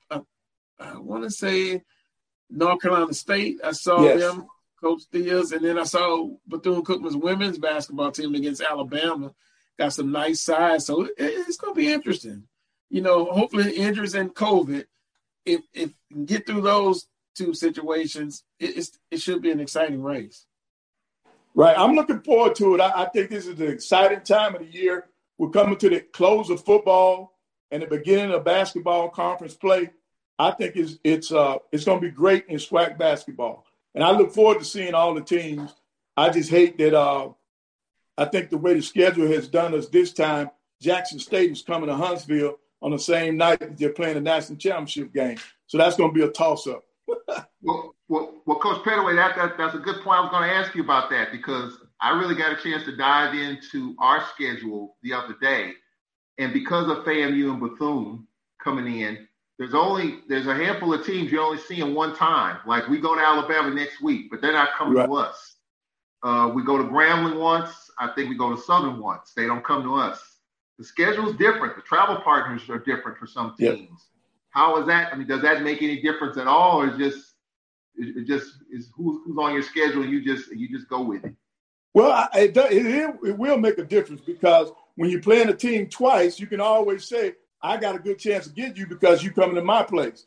And you got to come back to my place. But in this case, some of those teams won't see each other till the following year at their home. So it's a little bit different, but you just got to play. You got to play the schedule the way it is. You got to beat them at your place so that they'll have something on their mind when you got to go to theirs. So you got to play your best. And Alcorn opens up, Carlos, with the first 3 games on the road. Jackson State, then I'll be in Huntsville next week, A&M next Saturday, and Bama State. I think can swing either way. If Braves come out strong with the first 3 road games and come home for our first home game of the season in a couple of weeks, I mean, the Braves could be off and running, and that's going to change the trajectory of the conference. Right. If they can get 2 out of the 3, that would be great. Don't go 0-3 in those first 3 games. Even if it's 1, you still, because it's early, but 2-1 would be outstanding to start out 3 on the road. Charles, you'll be in Baton Rouge Live. Football next year, Alcorn comes back. Talked to some Alcorn Knights, and they were not happy about that. But I told them, Charles can explain it to you why Alcorn has to come back to Southern. So we'll explain that at another time. Coach Pettaway, we appreciate the time, man. We'll look forward to seeing you next week. Okay, Carlos, I look forward to it. You guys stay safe and God bless. Sir, will do. That was Coach Van Pettaway here on the Coles Brown Show. We're going to take a now. When we come back, visit with Brandon B.J. Jones of Inside HBCU Football, wrap up Black college football season. And I've got to get in, Charles, at least talk a little bit about Coach Dooley and assistants and 7 signees. Oh, was it 9? 9.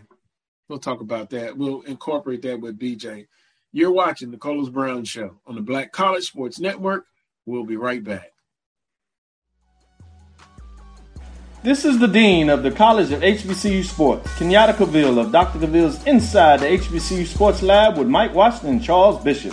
Come mix it up in the lab where the course lecture is in session every Tuesday from 6 o'clock p.m. Central Standard Time on Facebook Live, YouTube Spreaker, or the BCSN app, as we discuss all things about the HBCU sports culture, including exploring the week that was in the sporting HBCU diaspora. as well as the upcoming week of HBCU sports. With me, the Dean, the College of HBCU Sports, on Dr. Cavill's Inside the HBCU Sports Lab with Mike Washington and Charles Bishop. Course lecture dismissed. Your ad could be ran here. MyJBN.com/support. MyJBN.com/support for more information. Majesty is a premium health and wellness tea line focused on bringing delicious yet healthy tea blends to the community. Filled with an abundance of vitamins and antioxidants, we work to blend teas with exotic spices and fruits to produce scrumptious and wholesome beverages. So check us out at MyMajesties.com. That's MyMajesties.com. My Majesties, an Urban Passport member. Are you hungry for authentic Caribbean food? Like jerk chicken, oxtail, red snapper, shrimp, tofu, and rasta pasta? Well, find your way over to Mango's Caribbean Restaurant, 180 Auburn Avenue, right next to Royal Peacock in downtown Atlanta. Them belly full, but we hungry. Mango's Caribbean Restaurant, open daily from 11 a.m. to 10 p.m. And on Friday and Saturday, we're open till 4 a.m. Come to Mango's and put some spice in your life. So we've got a good thing going. Mango's Caribbean Restaurant, 180 Auburn Avenue, right next to Royal Peacock in downtown Atlanta. For more info or directions, call 404-698-3992 or log on to mangoscaribbeanrestaurant.com. For instant coupons, text MANGOS to 313131. Tell your mama hungry, papa hungry, brother hungry. Mango's Caribbean Restaurant, authentic Caribbean cuisines. Open up the door, tell your mama hungry. Follow the Black College Sports Network on social media at MyBCSN1, the number 1, on Facebook, Instagram, and Twitter at MyBCSN1.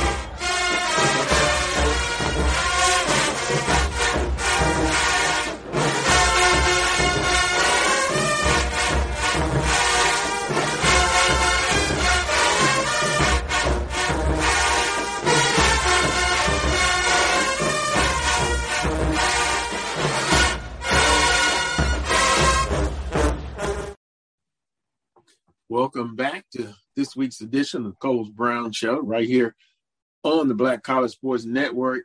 Makes you think about football season all over again, 2022. We are won by the Human Jukebox. I want to give a shout out to the folks in the chat rooms on YouTube and Facebook. Some great conversations. Like and share those pages to keep growing. Carlos Brown Show and the Black College Sports Network.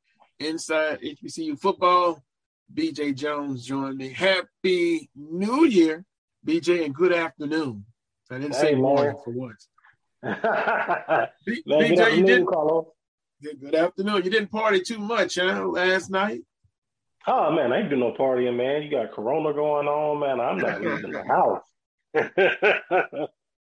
I understand. I had to ask. Even in the house, you have to, that's your safest bet. I know, like veterans like me and Charles, our partying days were done 20 years ago. Mine never got off the ground. I wouldn't know what that's like. I tell you what, I could tell you a lot of stories, but hey, with age comes maturity. So you gotta be balanced, whatever you do. And speaking of balance, BJ, last time we had a show was December 18th. Celebration Bowl. We talked to you as right before kickoff. Get your thoughts on South Carolina State taking a 31-10 victory over Jackson State. Hey man, South Carolina State. They came. They had a point to prove. And you talk to the players from South Carolina State. They said that they were tired of being disrespected. They were disrespected the whole week. Kobe Durant said, "Hey, me and him, a couple of teammates went to the mall, and someone in the mall said, who is South Carolina State? Oh, y'all that team that Jackson State's playing." Really? So it was almost like the Celebration Bowl was supposed to be this big coronation of Jackson State, and South Carolina State was just simply there because Jackson State couldn't play themselves. They had to play somebody else, and they just so happened to be South Carolina State. And Durant and the guys have really talked about Buddy Pugh. Say, hey, our coach is the winningest coach in MEAC history. He's the winning active coach in HBCU football. He's going to go down in history as one of the greatest coaches in our sport, particularly when you talk about HBCU football. And no one was talking about him the week of the Celebration Bowl, and that got under those guys' skin a lot. And they wanted people to understand that the MEAC isn't going anywhere. There's been a lot of talk all year. The MEAC ain't this. The MEAC ain't that. So when you couple all those things and put it into that ball game, you had a South Carolina State team, and they said we played angry because we were. And Jackson State caught the brunt of that. A 21-point loss, if I'm not mistaken, the largest in Celebration Bowl history. Who would have thought that? Over 48,000. Congratulations. Top crowd in the Celebration Bowl.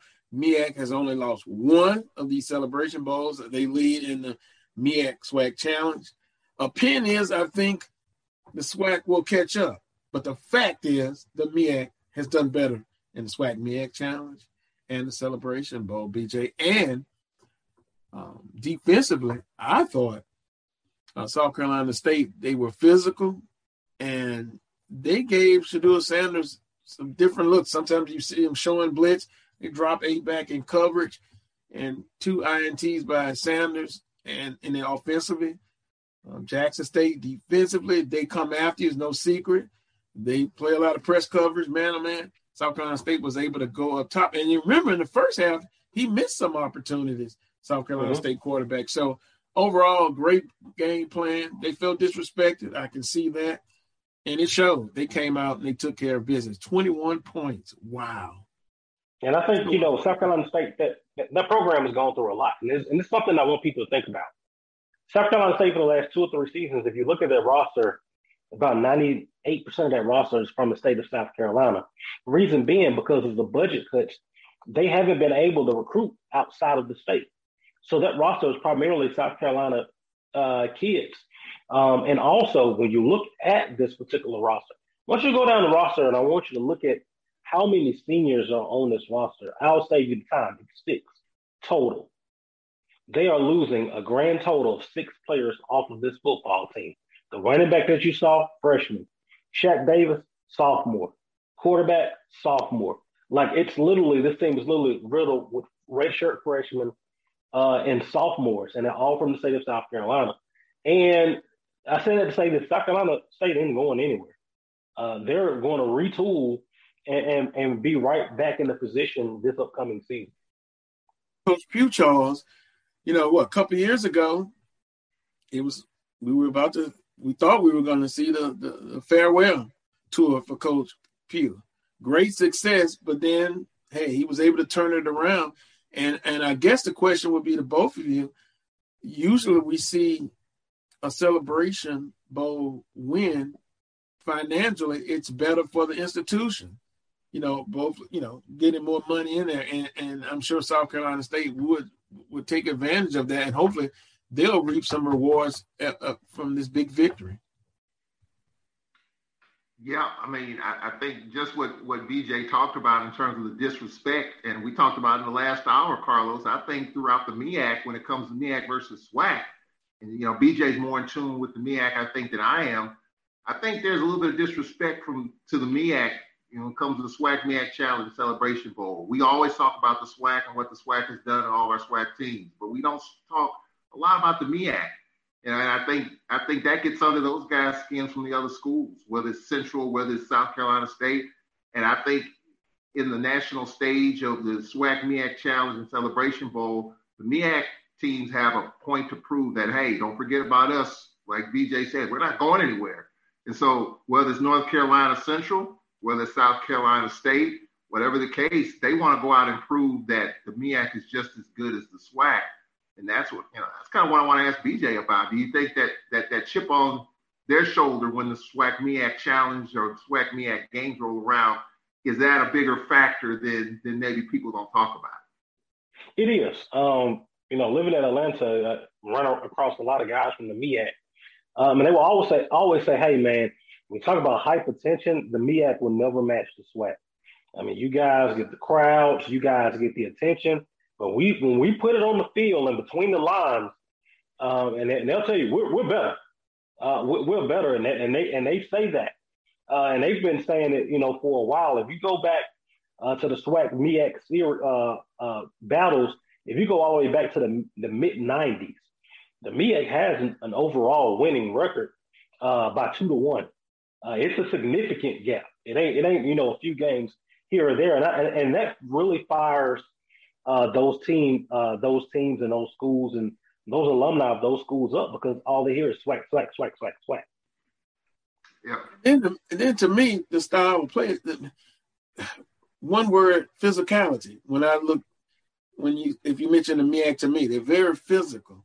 We've seen physical teams from the SWAC that we said were physical, like Alcorn and Grambling State, but A&T didn't lose in the Celebration Bowl. North Carolina Central, a very physical team. So they're very physical. And I thought South Carolina State, again, showed that in the Celebration Bowl.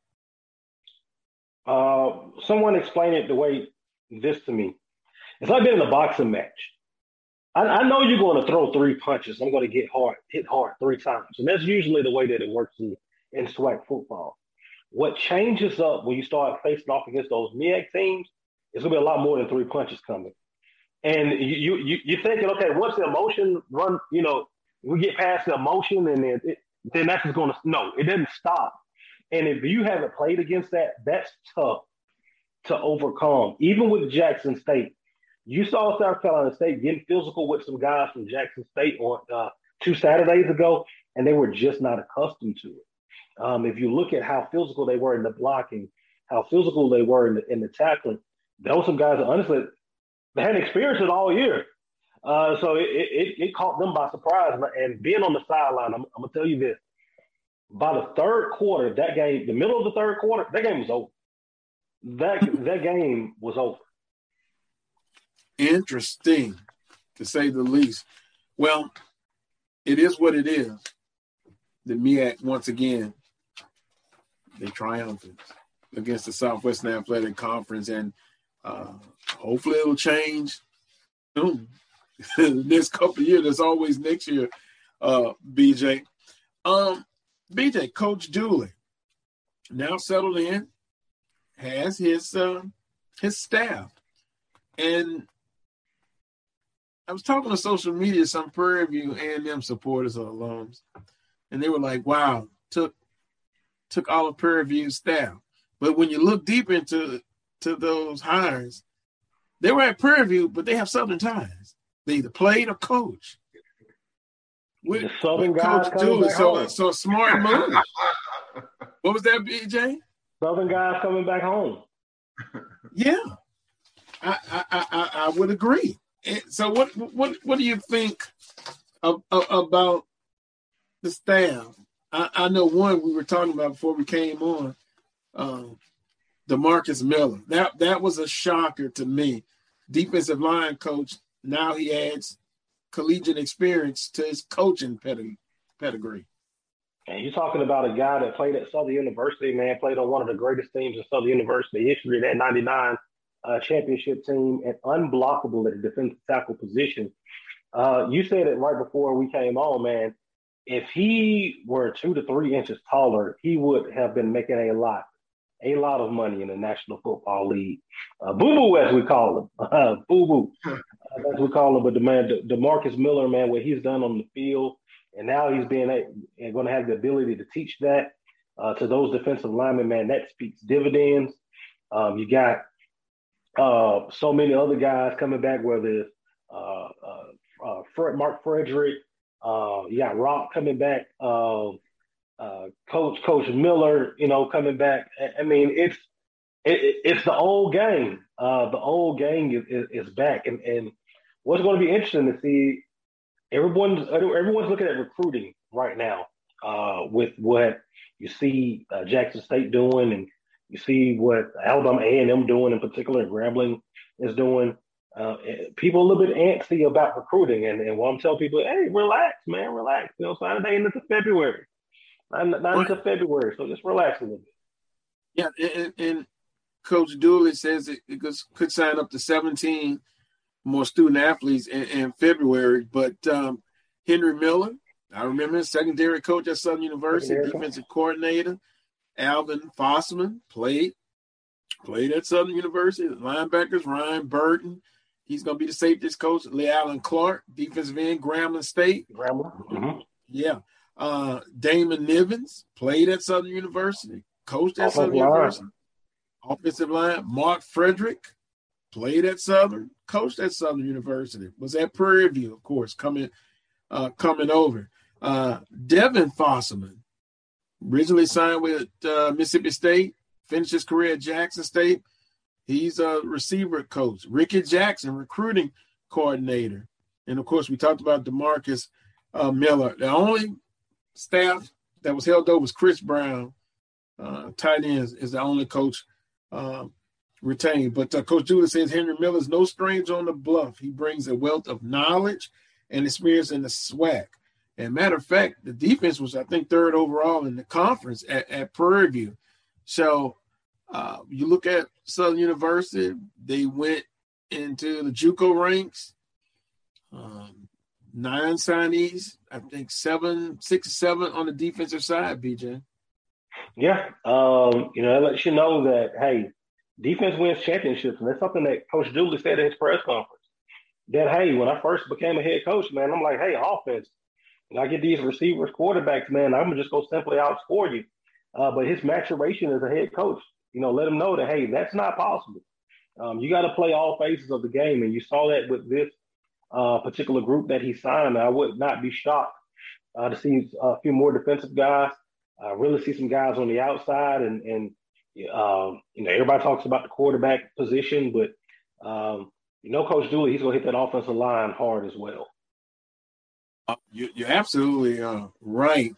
One quarterback, Bashawn McCray, him and his brother, quarterback from Orlando, Florida, Hines Community College, threw for over 1,100 yards, 6 foot 180. His brother is Benny McCray, defensive back from Florida International, played last year. They also hit the JUCO ranks. Trey Lang, defensive lineman, Darren Mars from Southern Lab, Brian McNair, transfer portal from Ohio University.